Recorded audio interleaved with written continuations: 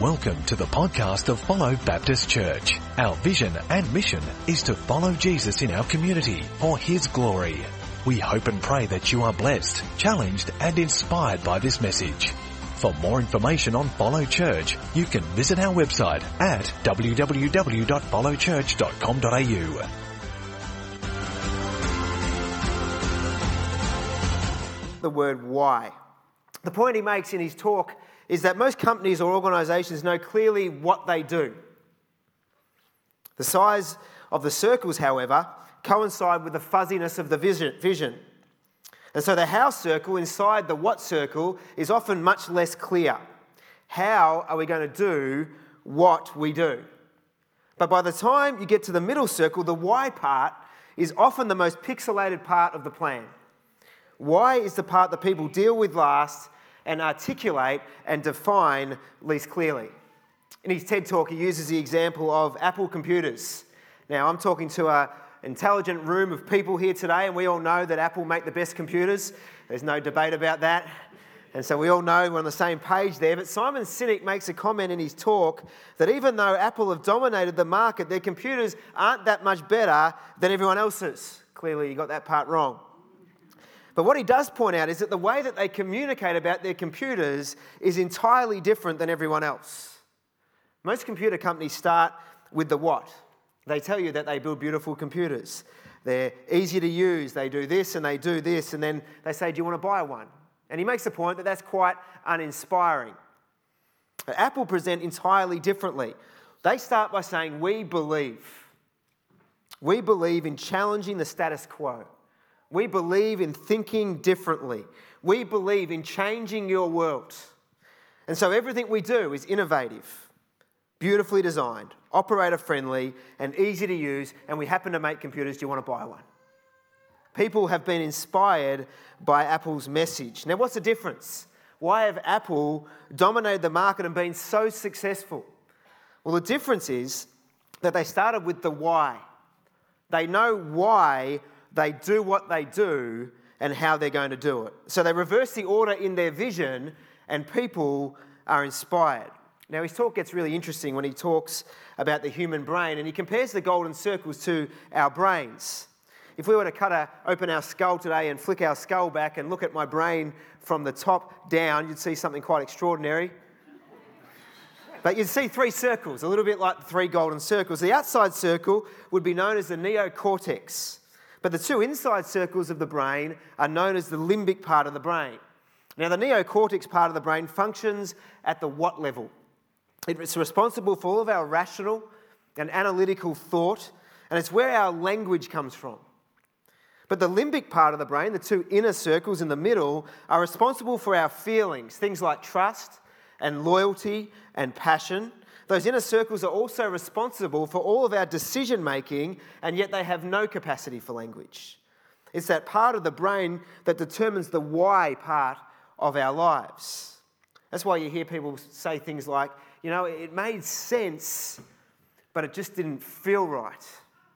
It made sense, but it just didn't feel right. What's going on is the neocortex part of their brain is telling them that it's logical and rational and it makes sense, but the limbic part of their brain, where the feeling and emotion and passion come from, actually overrides the logic. People don't buy into what you do, they buy into why you do it. What you do and how you do it prove what you believe and therefore why you give your life to it. That is why for us as a church it's incredibly important that what we do and how we do it must always be driven by why we do it. The whole point of Simon Sinek's talk is to start with the why. That's the title of his TED Talk if you want to look it up this week.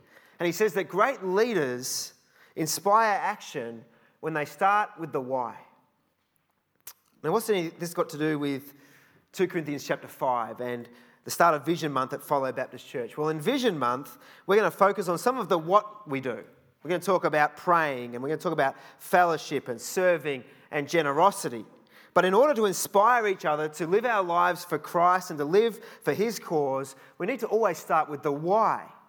Why do we do those things?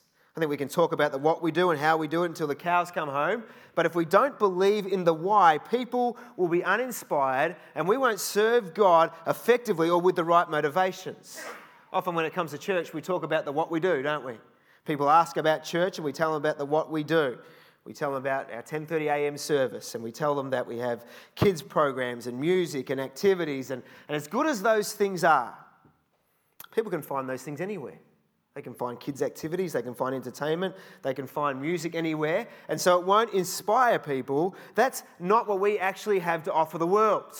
There's services we provide, yes, and they're helpful, but it's not the main primary thing that we have to offer the world around us. What we have to offer is simply the most amazing news you will ever hear in your life. That in Christ, your life can change. That's powerful news. That you can be forgiven of your sins, as we've celebrated this morning. You can be made new. You can live your life with purpose, full of joy and hope for the present and the future, knowing there's a God out there who's created you and loves you. And we believe that through Christ, this world can be a better place. Let me tell you, church, that's inspiring. That's the truth of the gospel. And to a world that is struggling with the why. Why do I exist? Why am I here? That is what we can offer the world around us. The truth of Jesus Christ. 2 Corinthians chapter 5 was written by one of the greatest leaders the world has ever seen. The Apostle Paul was accused of turning the world upside down. He travelled the world on a shoestring budget, preaching the gospel, developing leaders, planting churches. You and I today stand on the shoulders of incredible leaders like the Apostle Paul, who have laid a great foundation for you and me. They've wrung their lives out for the glory of God through persecution and suffering, through poverty and strife. In chapter 4, he says these words. He says, "We are hard pressed on every side, but not crushed. Perplexed, but not in despair. Persecuted, but not abandoned. Struck down, but not destroyed." How could a man like Paul, going through all the things he went through, how could he possibly get to the end of his life and say, "I have fought the good fight, I have finished the race"? Well, I believe it's because he didn't live from the what or how. He didn't focus on things like, "I'm the Apostle Paul and I have a great ministry and we survive by making tents on the side." He may have mentioned those things in his ministry, but he was not fueled by those things. Paul was always motivated by the why. And we find out in chapter 5, verse 14, what the why is of living for Jesus. He says this, "For Christ's love compels us."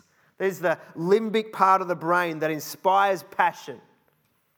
Because we are convinced there's a neocortex part of the brain, the rational, logical part of the brain, that one died for all and therefore all died. The love of Christ compelled Paul. And to truly live for Jesus, it must compel our lives as well. And when it does, it inspires a faith which is both logical and emotional.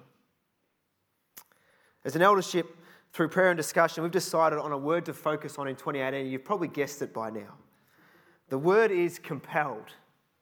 And that is what the video this morning communicated, that everything we do is compelled, not out of obligation. We don't simply do it because we're on a roster or we feel like we have to. We don't do it to earn a relationship with God. Only Jesus could do that for us. We don't follow God reluctantly or begrudgingly. Instead, we do it joyfully, passionately, and wholeheartedly because we are people who are compelled by something. We know why we do what we do. Let me give you an example this morning. This week on the phone, I spoke to Steve Jean. Steve Jean runs our welcome team, and he's doing a wonderful job of it. He's got some great new ideas for this year, and we want to be an incredibly welcoming church. But I want to use them as an example. I could use any ministry at all, but let's choose the welcome ministry this morning. If you are on that team and you are focused on the what you do and the how you do it, it would look a little bit like this. You would turn up every week and you'd say, "I'm on the roster for welcome today. I turn up on time. I fulfill my role on the weeks I'm rostered on, and I go home and I'll do it again next time I'm rostered on." But over time, if you focus on the what and the how, I can guarantee you it's going to become a chore and an obligation rather than a privilege and a delight. And so we are people that need to start with the why. Why would I join the welcome team? Why would I get up early and arrive here to greet people as they come to church? We need to start with the why. Well, the why is that we want to be the most welcoming church on the planet. Because we have encountered the love of Jesus. And we want every single person who walks in those back doors to encounter the love of Christ through us. There's the why of what we do. And so we arrive for our duty on the welcome team or the hospitality team or any other team, the setup team, the pack-up team, and we arrive and we're ready to go. And we're actually thinking about what we're doing because we understand what the why is. And so if you're on the welcome team and you're coming from starting with the why, you'll see that person who's discouraged. You'll spot that new person. You'll get that newsletter in every hand and you'll do it with a smile, and not just on the weeks you're rostered on, but every week as part of who you are, because you're not on duty, you're compelled by the love of Christ. I guarantee if you focus on the why rather than the what and how, you'll see things you've never seen before. We're compelled by the love of Christ. And so what is it about the love of Christ? Well, Paul in this passage expands on it. He said that one died for all, and therefore all died. And he died for all, that those who live should no longer live for themselves, but for him who died for them and was raised again. To grasp the love of Christ, we should look no further than the cross. On the cross, he demonstrates how deep and how long and how wide and how high his love is towards us. And let me tell you, church, you probably know this already, but it's life-changing. Jesus himself said, no greater love than this, than to lay your life down for your friends. Christ has demonstrated his love towards us in the most extraordinary act of love the world has ever seen. One man, Jesus, the sinless, perfect Son of God, died for all. One man took all of sin, all the sin of humanity upon himself, and he paid the price for it. He paid the death penalty we deserved on the cross. And when we personally accept what he did for us, it's like we died with him, because our penalty is taken away and we're declared innocent before God. Let me tell you, church, that's amazing grace. That is undeserved love. And as we ponder this extraordinary love like we did around the communion table this morning, I pray that we would be so gripped by the love that he has poured out for us, that it would fill our lives to the point of overflow, and the love that he's poured into our lives would flow into the lives of those around us. See, the word compelled is not a stationary word. It's a word of momentum. It's not a passive word like this. It's not a word like this. It's a word like this. I can't help but want to grow. I'm so compelled by the love of Christ. I can't help but want to serve. I can't help but want to live my life for God, because Christ's love has moved me. It has changed me, and it compels me to action. That's what the video was communicating this morning.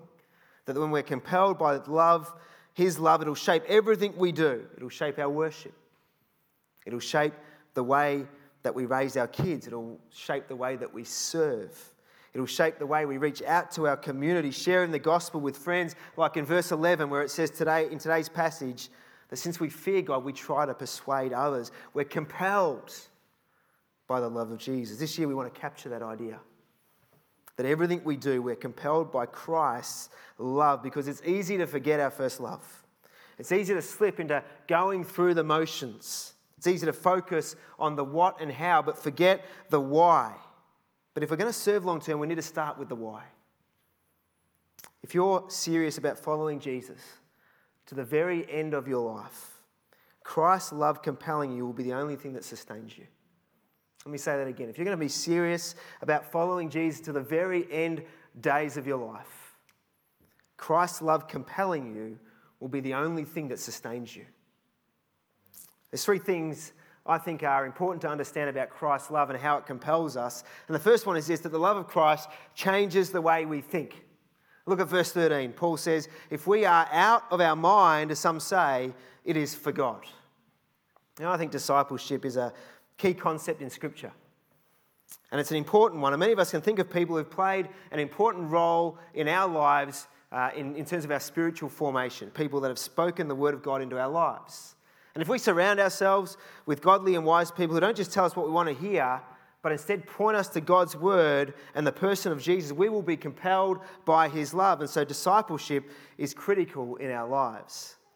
But if we honestly reflect on who's discipling us the most, I think we'll often find that it's the world around us. Every moment of every day, we're being discipled by the opinions on Facebook and Twitter and the images on Instagram. We're being told how we should think and act by the media. We're being preached to by the billboards and the advertisements and the TV series on Netflix that are subtly but definitely shaping our worldview. We are completely immersed in our culture on a moment-to-moment basis. You know, there are people out there that are actually paid as a job to do advertising. And their goal is to get in your mind. And they're actually pretty good at what they do. I've noticed this in the cricket season. Been watching a little bit of cricket lately. It's been good to watch Australia winning some. And it's been good to sit down on the couch and just have a rest and watch some cricket. But I've noticed in the cricket season that they do a lot of advertising for KFC. Have you noticed that? And the catch cry of their campaign at the moment is, "Shut up and take my money." And so the main character in the ad will see a billboard on the back of a bus, or they'll see a billboard on a wall, and it will be 24 nuggets for $10, or wicked wings with potato and gravy, or a zinger burger. And I've got to say, when I'm sitting on the couch watching those ads, I kind of change for a moment into a zombie. And I sort of get up and I think, KFC. I need KFC. And I make my way to the car, and I get in the car, and I turn on the engine, and I'm, need KFC, need KFC. And I drive into the drive-thru and they say, "Can I take your order, sir?" And I say, "Shut up and take my money." And they say, "That'll be 24 nuggets. And I say, "Yeah, throw in the zinger burger and the wicked wings as well." But there's been many times where they have taken my money in the cricket season. And I think we'd be naive to think that our minds are not being profoundly impacted by the world around us in even more significant ways than KFC. We are constantly being brainwashed into thinking a certain way, that to be a success, you must own a house and have a degree and be popular and be married and make money and have kids and travel overseas and be famous, etc., etc., etc. The world is trying to shape us into its mould so that we all think the same things and are convicted in the same ways.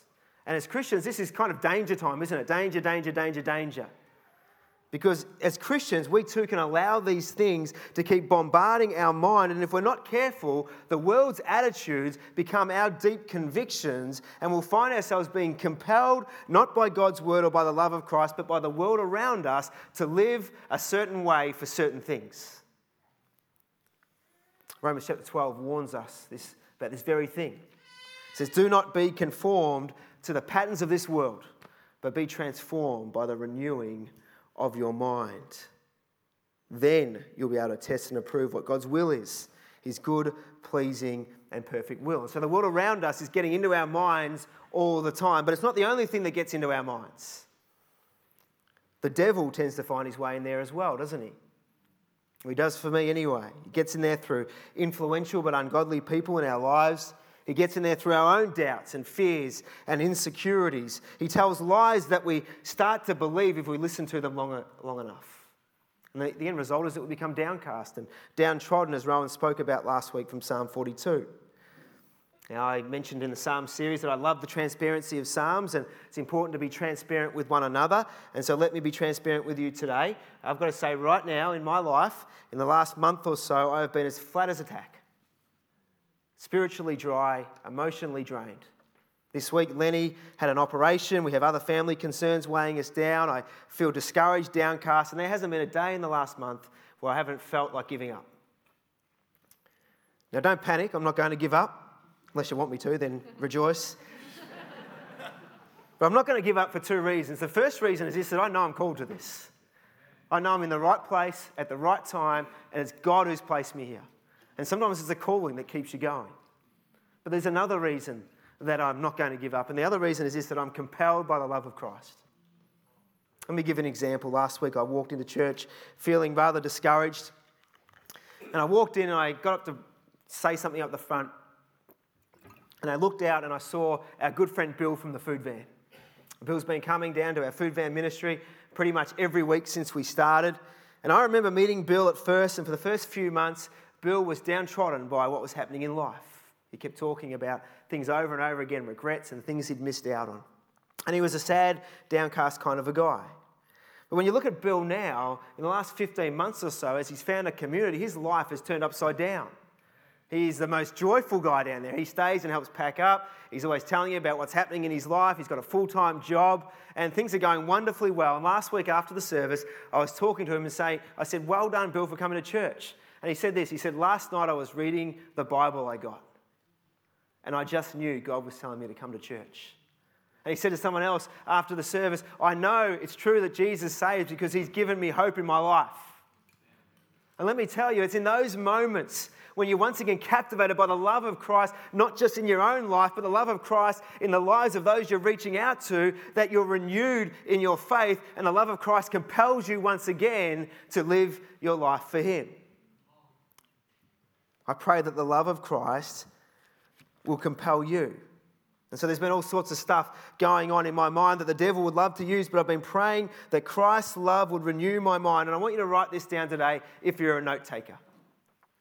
If you're going to be a follower of Jesus, you need to get out of your mind. If you're going to be a follower of Jesus, you need to get out of your mind. It's what Paul says in verse 13. If we are out of our mind, as some say, it is for God. You know, that accusation of being out of your mind for following Christ is not an uncommon accusation for us today. On social media, I've seen Christians referred to as, and I quote, delusional, stupid, naive idiots who believe in a magical sky fairy they can't see. It's one of the nicer posts. I can't read the other ones out in church. Here's a compliment for you today. If you've been on the end of one of those remarks for living for Jesus, it's exactly the same thing they said to the Apostle Paul. He's regarded as one of the greatest men, Christian men who's ever lived. People said he was out of his mind, and it wasn't a bad thing. We need to understand where Paul had come from. He'd been discipled by the world around him all of his life. At the height of his worldly success, Paul was the poster boy for the Pharisees. The Pharisees were the influential religious people and teachers in Jesus' day. They professed to know God's word extensively, and they lived outwardly religious lives that they wanted everybody to see. Paul was one of the most well-known and respected Pharisees in his day. He had done all the things that you needed to do to be considered a legitimate hardcore Pharisee. He was circumcised on the 8th day according to their customs. He was from the right people. He was from the correct tribe. He had trained at the feet of Gamaliel, known and widely respected as a great teacher. He was more zealous and passionate than the other Pharisees. He led the cause of persecuting Christians. And if you were an aspiring Pharisee, you would look up to Paul and you would say, that's who I want to be like.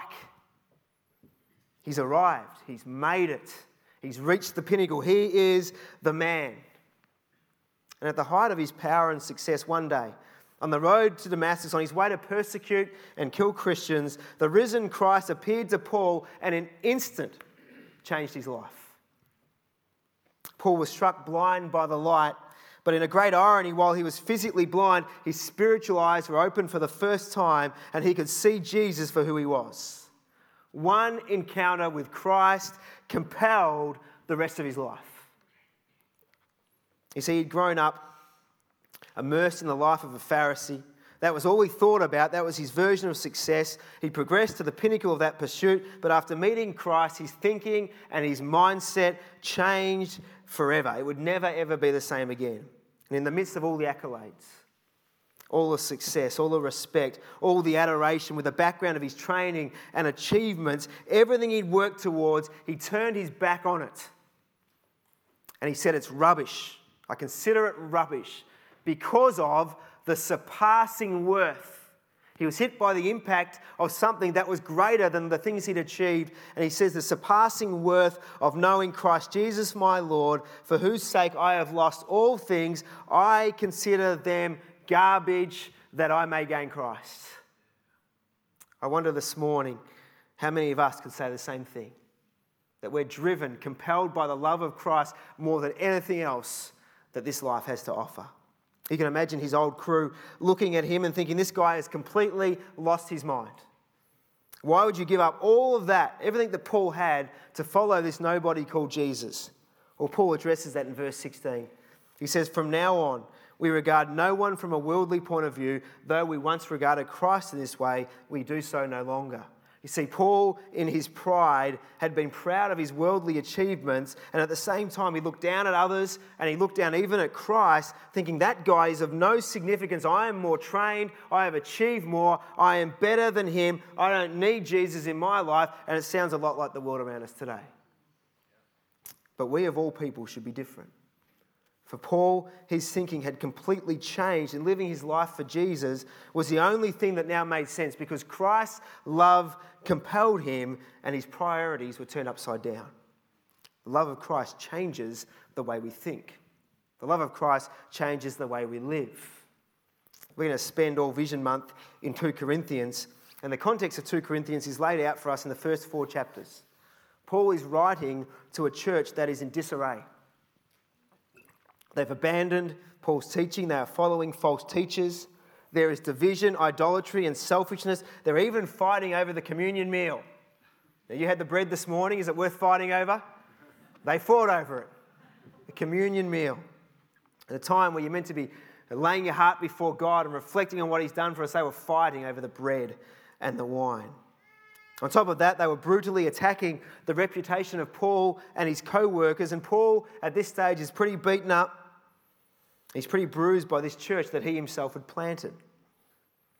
The church are now opposing him, and he would have every justification to be pretty peeved at them.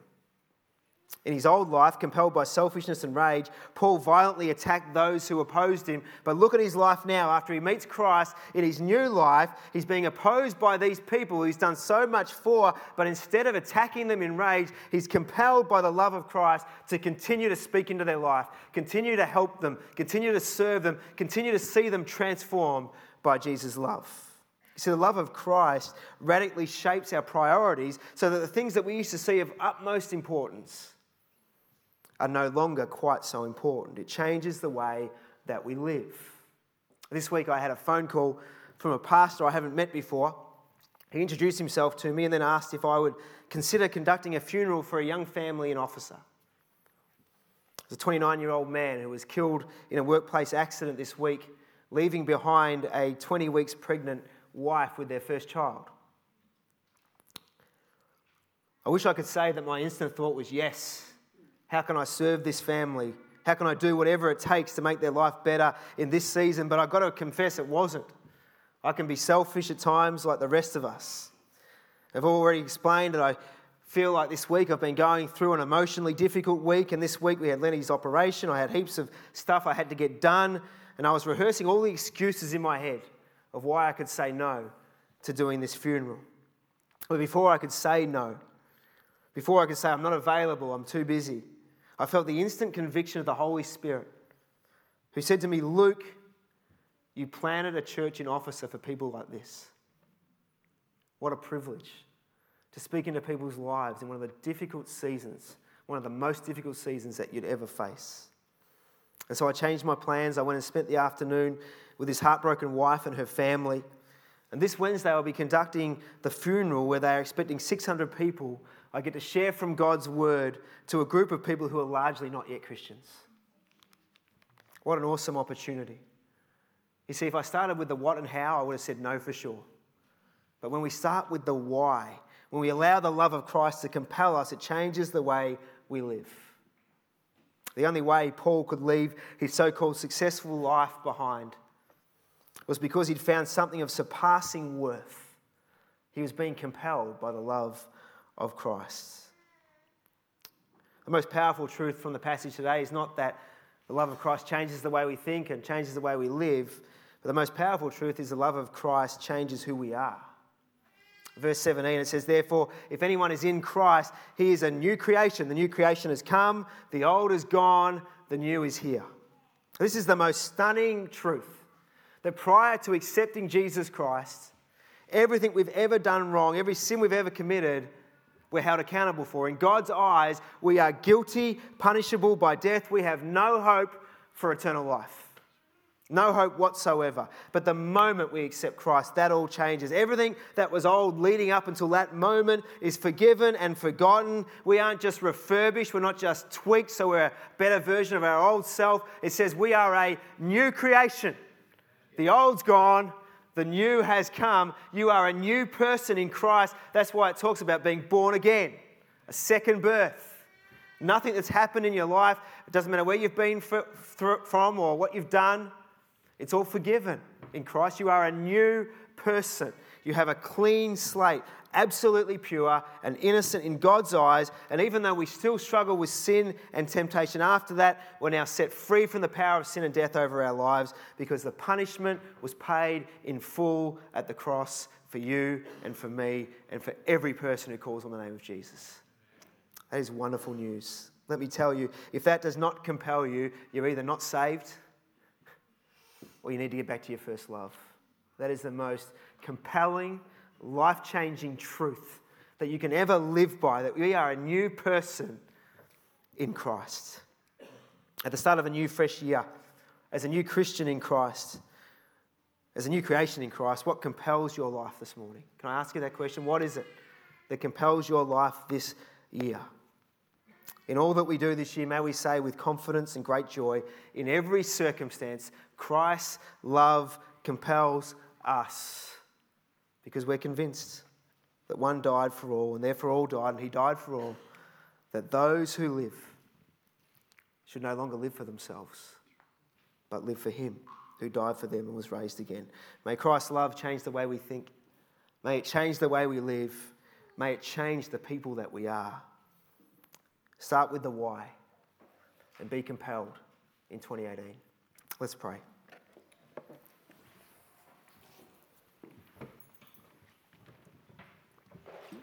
Lord God, we can't help but be compelled by what you've done for us. We want to say this morning afresh, at the start of a new year, even though we're already in February, Lord, we want to say thank you for all that you've done for us, Lord God, that where we were without hope, that we were lost and dead in our sins, you died in our place and you rose from death, conquering death, giving us the hope of new life now and forever. Lord, that's the most incredible, stunning truth, that we can be a new creation in you. Lord, I pray this year in all that we do, that we would not be a church that serves out of obligation, begrudgingly, from a place of exhaustion, but I pray that we'd be a church that is compelled afresh every day, that the first thing that goes through our mind in the morning is thank you, thank you, thank you, Jesus, for what you've done for us. Today, may your love compel us to live for you in a way that would reach people and turn this world upside down for the glory of God. In Jesus' name, amen.